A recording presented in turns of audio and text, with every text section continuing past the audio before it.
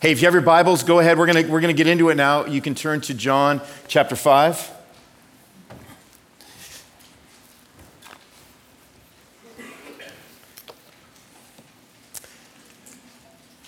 John chapter 5. If you have a device this morning, you can go to the ESV version. That'll keep you going with us. John chapter 5. We're going to be taking this series all the way until Advent this year. So this is really what we're going to be focusing on. We'll do a little diversion at some point in the summer as everybody's kind of moving around and traveling and doing vacations. But this is primarily what our focus will be for 2023 is the Gospel of John. Well, the issue that we are having this morning is found in verse 18 of chapter 5.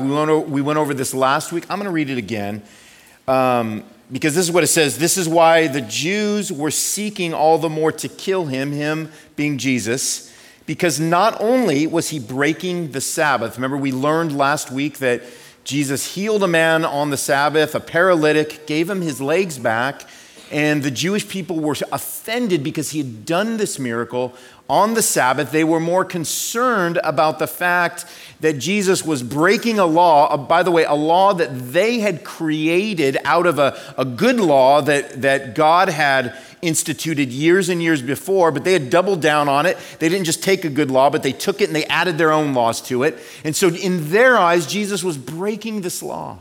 But yet he healed this man that had been paralyzed for 38 years. And then we get to verse 18, and we find out what's actually going on. And it says, not only was he breaking the Sabbath, but he was even calling God his own Father, making himself equal with God. So as we get into these next verses this morning, that's really what we're going to be dealing with. We're going to be talking about the claims of Jesus this week and next week. And specifically this week, we're going to be talking about the authority of Jesus. Because everything's great with Jesus until he starts making these claims. Everybody's cool with Jesus. He's healing the sick. He's doing some good things. His fame is increasing. There's no reason not to like what Jesus is doing until Jesus puts himself on equal status with God. And so this is where we pick up here in verse 19. I'm going to start reading through 29 today. And it says this, so Jesus said to them in response, he says, truly, truly, I say to you, the Son can do nothing of his own accord, but only what he sees the Father doing. For whatever the Father does, that the Son does likewise. For the Father loves the Son and shows him all that he himself is doing.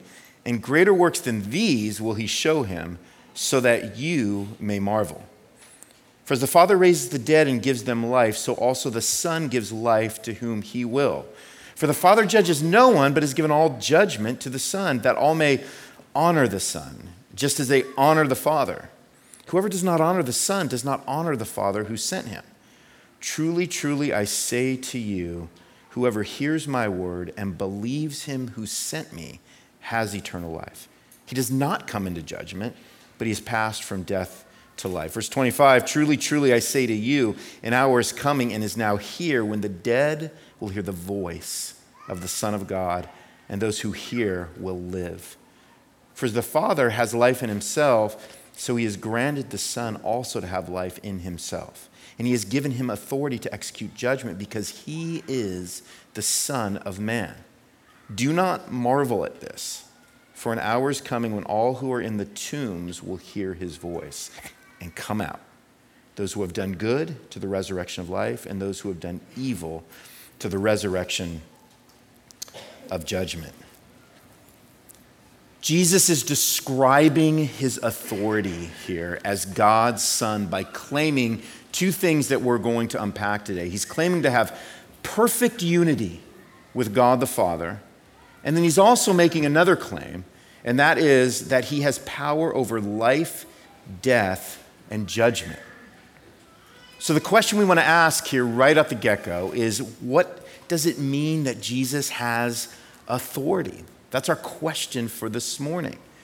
Jesus made claims. We just read these claims in verses 19 through 29. He made claims that, by the way, were not insignificant claims.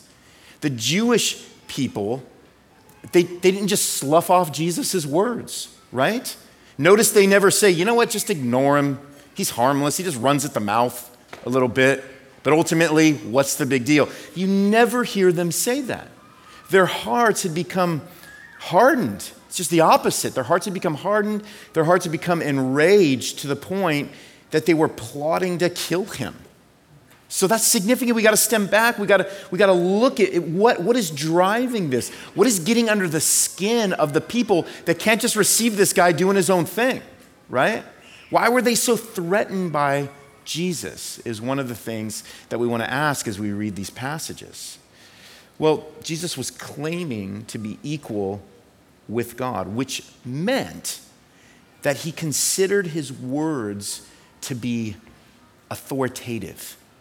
Because he considered himself equal with God, it meant that the words that he spoke, the words that he commanded, were as if they were coming from God himself, because they were, right? I remember this. I don't know why this sticks out in my head. You have memories from the past, and for some reason, it's the most irrelevant thing, but it sticks out. But I remember we moved to a new house, and Dad bought, I guess, me, the lawnmower, right? So it was my job to mow the lawn. I was a teenager, but the house we'd had before that, it was kind of in a rural area. We didn't have a lawn. There was nothing to mow. So I had to learn how to mow a lawn, right? I've since forgotten that skill. But I remember he had asked me to mow the lawn, and I forgot. And then another week went by, and I forgot. And it was like the third week. I mean, I don't know. What's the big deal, right? It was the third week, and I'd forgotten to mow the lawn again.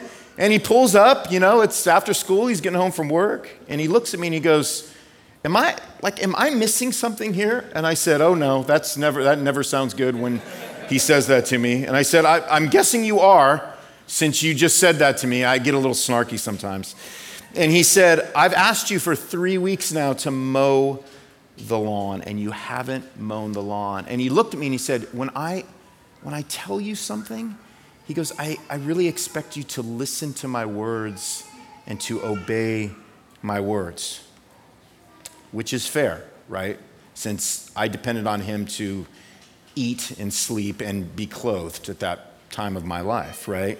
But I forgot to mow the lawn, and Dad was angry because his words were supposed to have a particular authority in my life, and I was just ignoring them. I was being forgetful. In other words, to summarize, for my relationship with my dad to flourish as a 14-year-old, I needed to receive my dad's words as authoritative. And whether we realize it or not, the authority of Jesus, the words of Jesus, they are that foundational for the flourishing of our own lives. We understand this on other levels, right? We understand this in that we give authority to people who pass laws that either we obey or we don't obey. In fact, a law was just passed in Ohio. Maybe you know about this. You should know about this. But a law was just passed in Ohio that says we cannot hold our cell phone anymore while we drive. And, well, number one, I can't believe it's taken us that long to pass that law. That's a whole other thing. But the reason is because a high percentage of auto accidents happen due to people who are, on their cell phone more than they're focusing on their phones rather than driving. Not that I've ever done that one time. But since this law has been passed, the expectation is that we are to obey that law or we are to pay the price if we don't. Officers have been given the authority to enforce this law.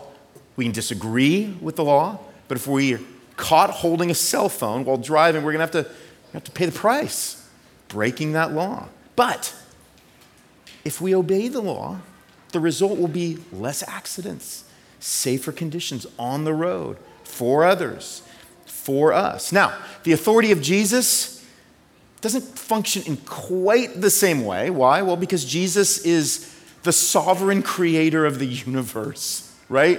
He's a little beyond the people that we give authority to, which are a model of him in some ways. But what this means is that everything that Jesus declares about himself and commands for us to obey, it's indisputable if we believe the claims of Jesus.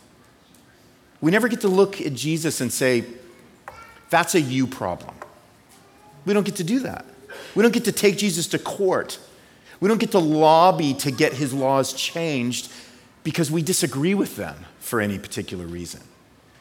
Remember how John describes Jesus in the first chapter of John. We got into this months ago. He described Jesus as the Word of God made flesh and full of what? Grace and truth. Jesus' words are to be believed, and they're to be trusted, and they're to be obeyed for the well-being of our souls. They're not optional. They're not optional. When we go all the way back to Genesis 3, we talk about Adam and Eve, we talk about the fall of mankind, right? This cataclysmic moment when Adam ate of the fruit that God said, eat it all, but not that. And he said, okay, and then he ate that, right? It propelled the entire human race and all of creation into decay. Why? Because Adam made a decision to treat God's words as optional instead of authoritative. So this is what we're going to unpack right now. We learn these two baseline things about Jesus' authority. So we're going to unpack those, and then we're going to finish by asking ourselves why these two things matter so much to us as the church. The first one is Jesus has perfect unity with the Father. We see that in verse 19. He said to them, truly I say to you, the Son can do nothing of his own accord, but only what he sees the Father doing. For whatever the Father does, the Son does likewise. For the Father loves the Son and shows him all that he himself is doing, and greater works than these will he show him so that you may marvel. Now look, Jesus was not implying that he lacked sort of personal power of his own accord. That's not what he means when he says he just does nothing without the Father in that sense. What he is saying is that his actions were perfectly unified with everything the Father was doing. He was living in perfect agreement with the Father's will, unlike what we are able to do. So his thoughts and his decisions and his actions, every one of them were a mirror image of the heart and the will of God the Father. Now the hang-up that the Jewish people were having, like we talked about earlier, was that Jesus claimed that he and the Father were one, right? That's the hang-up that the Jewish people were having. Part of it is because this would have been a blasphemous claim to make, according to the Jewish people, right? Because to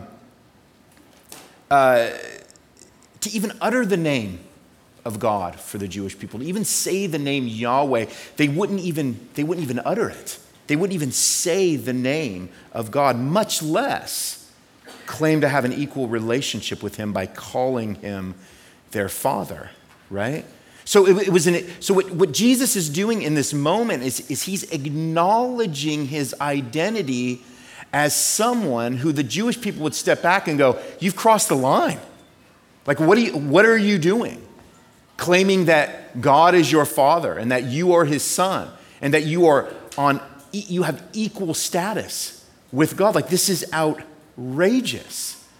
I was talking to a friend of mine this week, a guy named John Stark. He pastors a church in New York City. And he was saying he was hanging out. He says he hangs out with all these older pastors. He's part of this group, he's in his 40s, hangs out with these guys that are 20, 30 years older than him. And he said he noticed that when he gets around them, he said they're always a little cranky. And he said, and they always refer to him as son. And he's just kind of like, and I said, well, what do you think that is? And he goes, it's a power move is what it is, you know? And I said, well, I don't know, maybe they're just older and that's the way they refer to you. He goes, again, if they were my parents, it would be okay.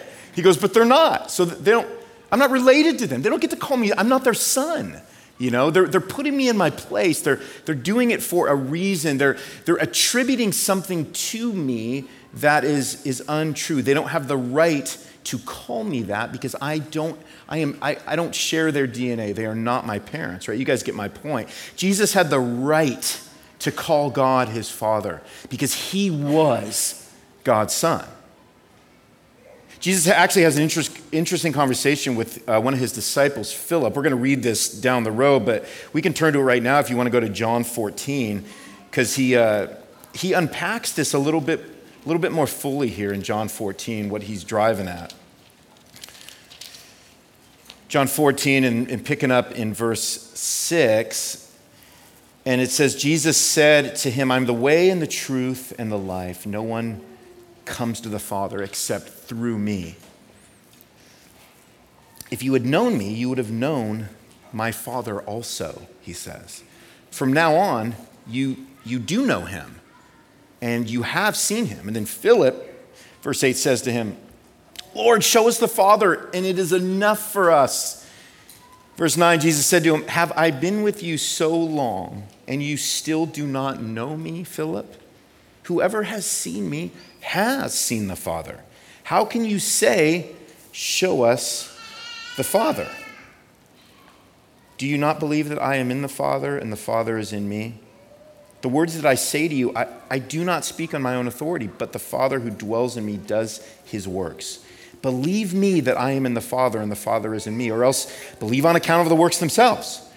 Truly, truly, I say to you, whoever believes in me will also do the works that I do, and greater works than these will he do, because I am going to the Father. So there's a lot in there to unpack beyond what we're driving at with this, but it's another way that Jesus is saying, I and the Father are one. Whoever has seen me has seen the Father. I am God, is what Jesus is saying. And in fact, in John 10:30, Jesus says, I and the Father, we are one. So, what relevance does this have for us this morning? Well, the relevance is that everything that we are able to know about God, we learn from the person of Jesus Christ. His love, his mercy, his grace, his holiness, his faithfulness, his power, his knowledge, his immutability, which means his unchangingness.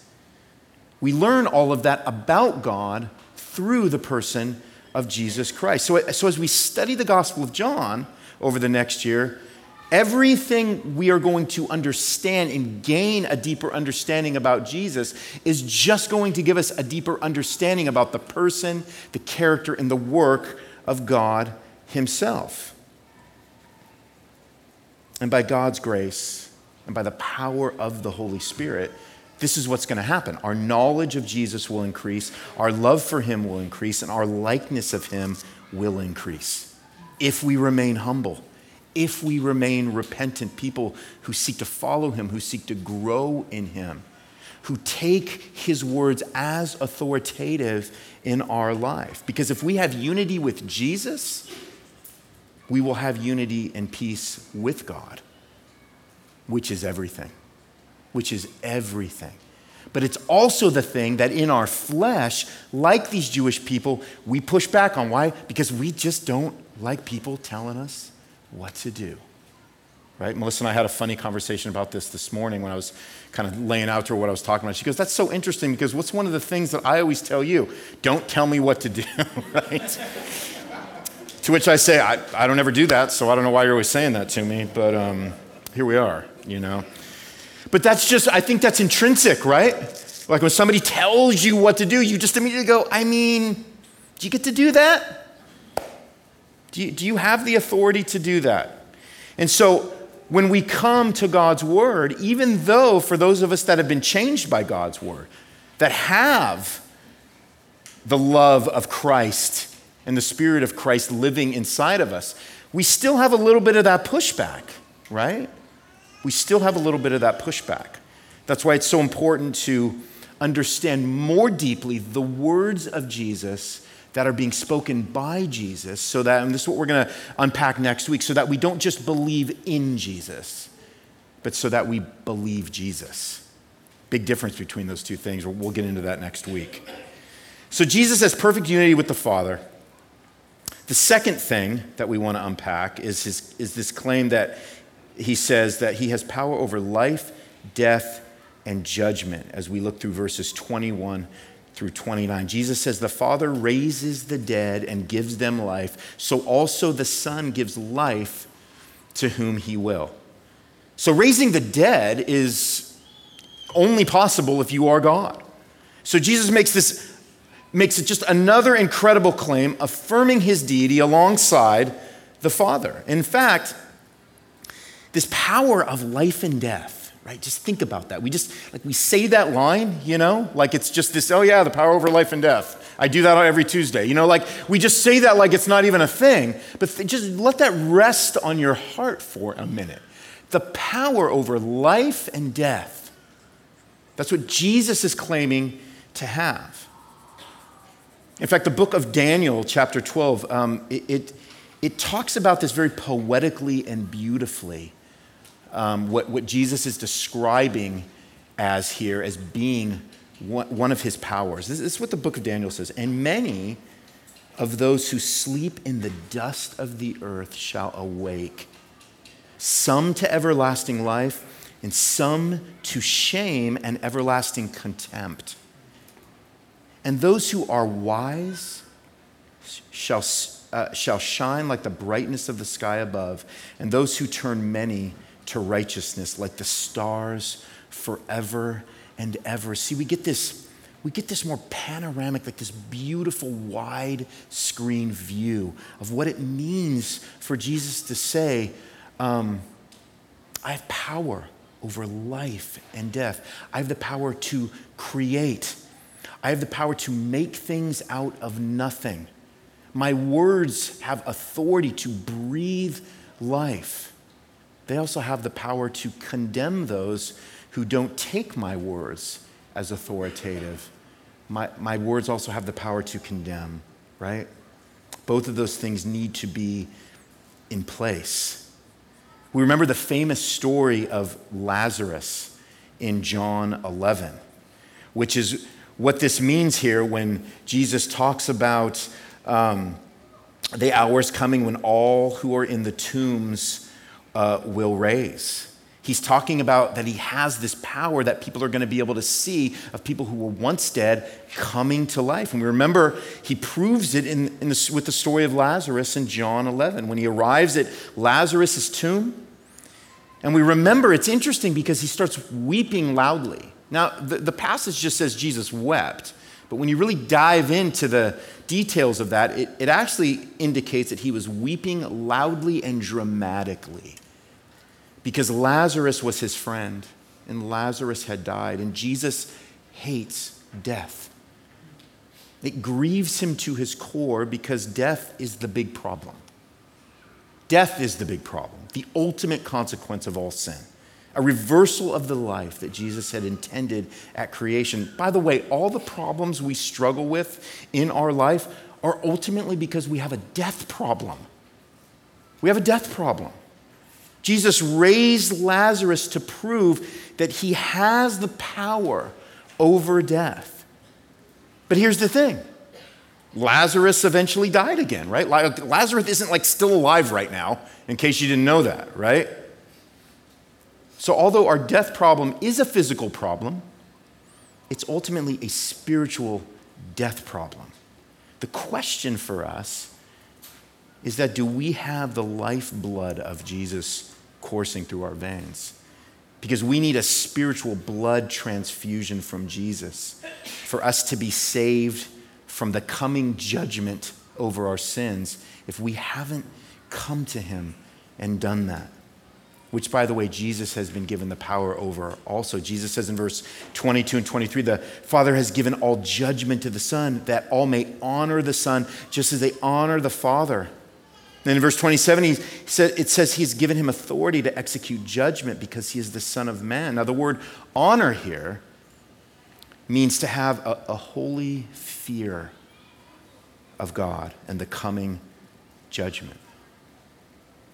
So Jesus has the power to pronounce judgment on our sin. Why? Well, because he is the holy and righteous God, which sounds so grim until you realize that there's a but in there, because he also graciously gave himself to be our escape from judgment. In verse 24, when he says, "Truly, truly, I say to you, whoever hears my word and believes him who sent me has eternal life." Could it be any more simple for us? Could it be simultaneously any more complex for us at the same time in some ways?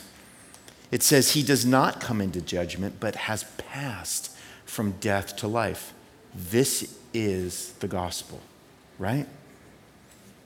Whoever hears my word and believes him who sent me has eternal life. That is the invitation. That is the offer from Jesus. That is what Jesus is working his way toward as we're reading his words here in John chapter 5, and we'll eventually get to as we go through the book of John. Here's what's tricky. Jesus declaring himself perfectly unified with God and having power over life, death, and judgment presents a massive conflict for us. Because if it's true, it means that he has rightful authority over your life and over my life. And here's the thing. We grant authority to all kinds of different things in our life. So it's one thing to say, I don't like people telling me what to do. Well, great. I don't necessarily like it either. But there's a good chance I'm granting authority to something else or even someone else that I may not realize in my life, right? I'm going to let that idea or that desire or that person or that object have authority over me. It's going to be something if it's not Jesus. None of you live in neutrality in that sense, right? I'm going to let something or someone dominate my thoughts, order my desires, and control my actions. It's impossible for us to live neutral lives of which there isn't something or someone that's doing that in your life. That is how God made us. Well, let's take a fun one that we can all relate to. Money, okay? Maybe you have granted money to have authority over your life. In other words, when you look at your relationship with money, does it dominate your thoughts? Does it order your desires? Does it control your behavior? Does the love of it or the lack of it prevent you from trusting the Lord? Does the love of it or the lack of it control whether you're a generous person or not? Does the love of it or the lack of it lead you to spiritual and even physical behaviors that are displeasing to God and therefore harmful to your spiritual health and well-being? Money is a good resource, by the way, that God blesses us with to steward well and to bless others with, right? But when we give it rule and authority over our life, we become its slave. We do what it commands and demands of us. There's other things, right? We talk about ambition being something that rules over us, compels us, propels us, right? We can talk about lust being something that moves in us, right? It brings us to places that God hasn't designed for us. It starts rotting out places in our heart of which then we don't have to offer in praise and sacrifice towards the Lord. It does something to us. It enslaves us. We can talk about greed. We can talk about envy. Coveting what our neighbor has. Being somebody that just works and works because you want to, keep up with the Joneses. Sorry if your last name is Jones, But something where we look around us and we go, I got to do that because they do that. I got to amount to something based on what somebody else has, not necessarily what God's given me, right? Fear. We're propelled by fear, anxiety, things of that nature. Now, the simple answer when we talk about these things is to say, just give it to God. Pray. Go on your way. But these, what I call sub-authorities in our life, they create complexities. It's not so simple. Because whatever rules you is what controls you. And whatever controls you is what enslaves you. Now, here's the shocking thing that Scripture tells us. And it's this: the path to freedom isn't to be free of enslavement. It's to be enslaved to the right thing. Romans 6, but thanks be to God that you who were once slaves of sin have become obedient from the heart to the standard of teaching to which you were committed. And having been set free from sin, so there's that freedom word, you have become slaves of righteousness now. This is Paul writing. He said, I'm speaking in human terms because of your natural limitations. For just as you once presented your members of your body as slaves to impurity and to lawlessness, leading to more lawlessness, so now present your members as slaves to righteousness, leading to sanctification. In other words, if we never have a desire for the righteousness of Jesus, we will just pursue another desire that will become our master. It is the default of the human heart. And even if it's not necessarily an unrighteous desire, it will turn on us because our motivations for doing it will ultimately become self-serving and worldly. So even if the thing is good, but what's your motivation in your heart for doing it? Because that's kind of what we're driving at here, right? It's only when we see the kingdom of God. Another way of saying kingdom of God is the good life with Jesus and his righteousness, that we will experience freedom and develop hearts with desires that match the desires of Jesus.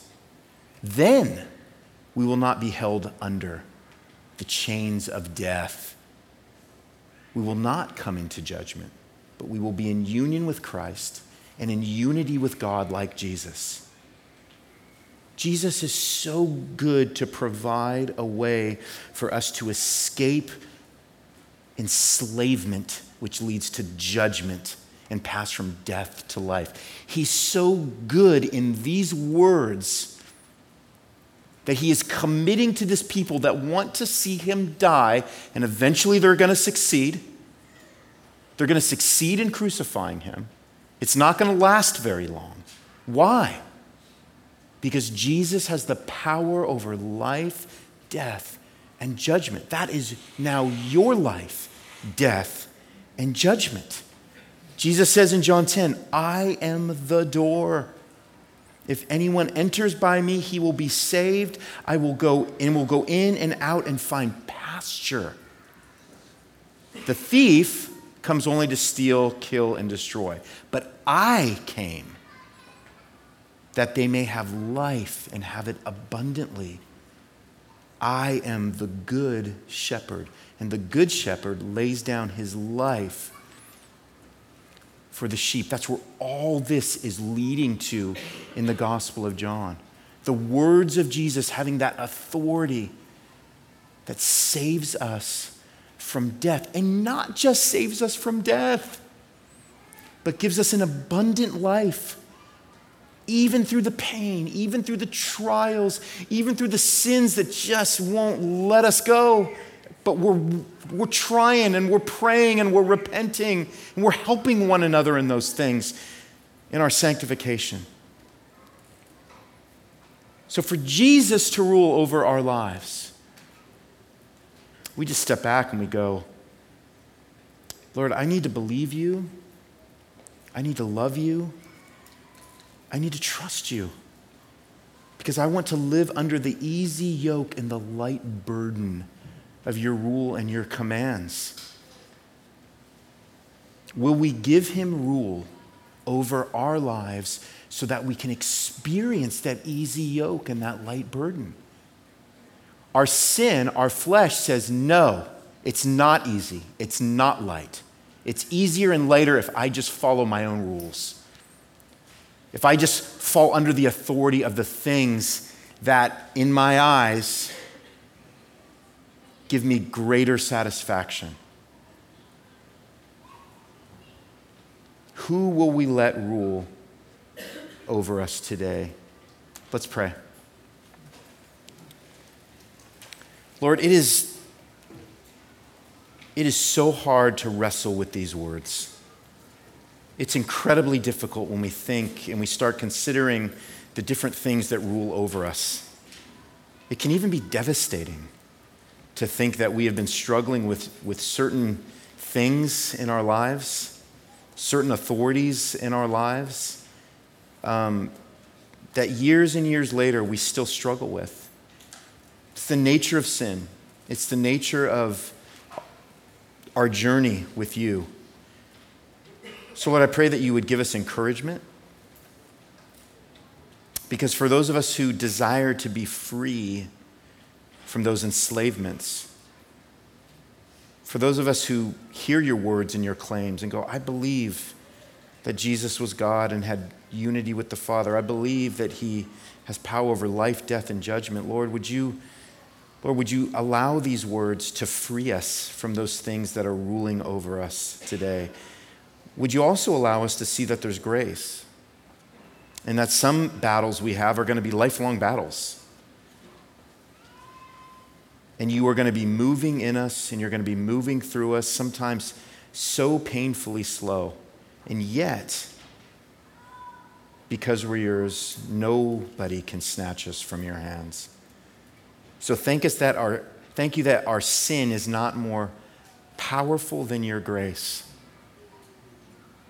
Lord, give everybody the easy yoke and the light burden today of your grace and your mercy, so that we can be grateful now as we sing of the one gospel that has freed us from death and judgment. We can praise you with all of our hearts this morning. So Lord, for that we thank you. Pray this in Jesus' name. Amen.